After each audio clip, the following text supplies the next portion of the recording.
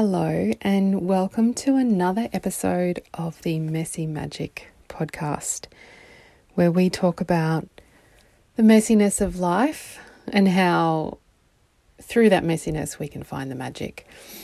Today I've got a really quick one for you, just something to think about as you're going through your day, wherever you might be. I have been doing this meditation challenge over the past few days on Insight Timer, the app, which I highly recommend, by the way, if you are interested in meditation or you're into meditation and you haven't tried Insight Timer. It's free, or there's a free version. And they occasionally do these free challenges, and this one's been really good.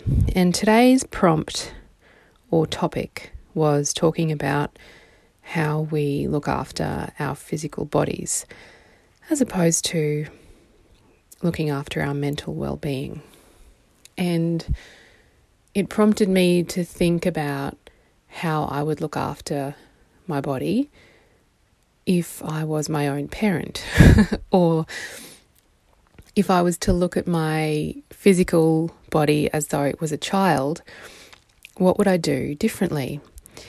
And it's just a different perspective and a different way of thinking about how you look after yourself, I think.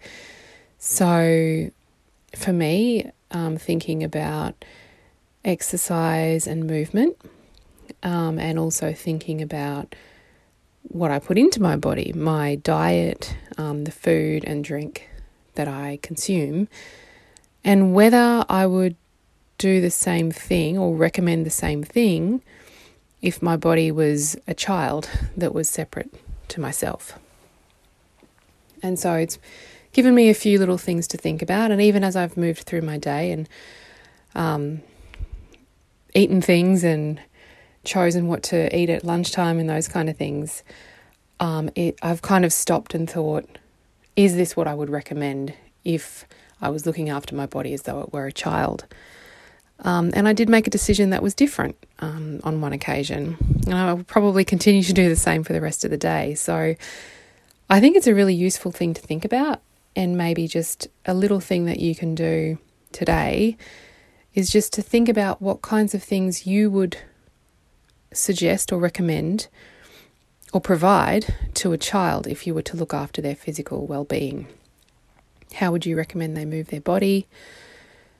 And I guess if you're an adult, then physical exercise is going to be different for an adult as it were for a child. So the analogy doesn't quite work in that sense, because you wouldn't recommend to an adult the exercise, or to a child, you wouldn't recommend to a child the exercise that you would recommend to an adult. So the analogy doesn't quite work, but think about it as though you were looking after someone who was separate to you. What kind of exercise would you recommend to them, or movement?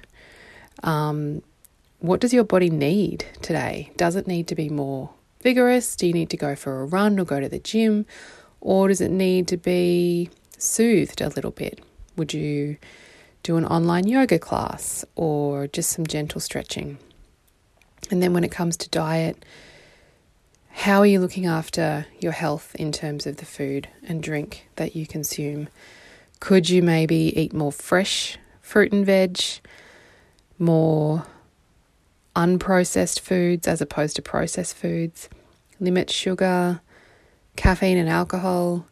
And one thing that the practitioner did suggest in this lesson on Insight Timer was not to look at it as a diet. And I agree with this. I think whatever we choose to consume has to be sustainable. I'd rather make healthy choices on an ongoing basis, treat myself occasionally, than go on a diet and restrict myself, because I don't think that's sustainable.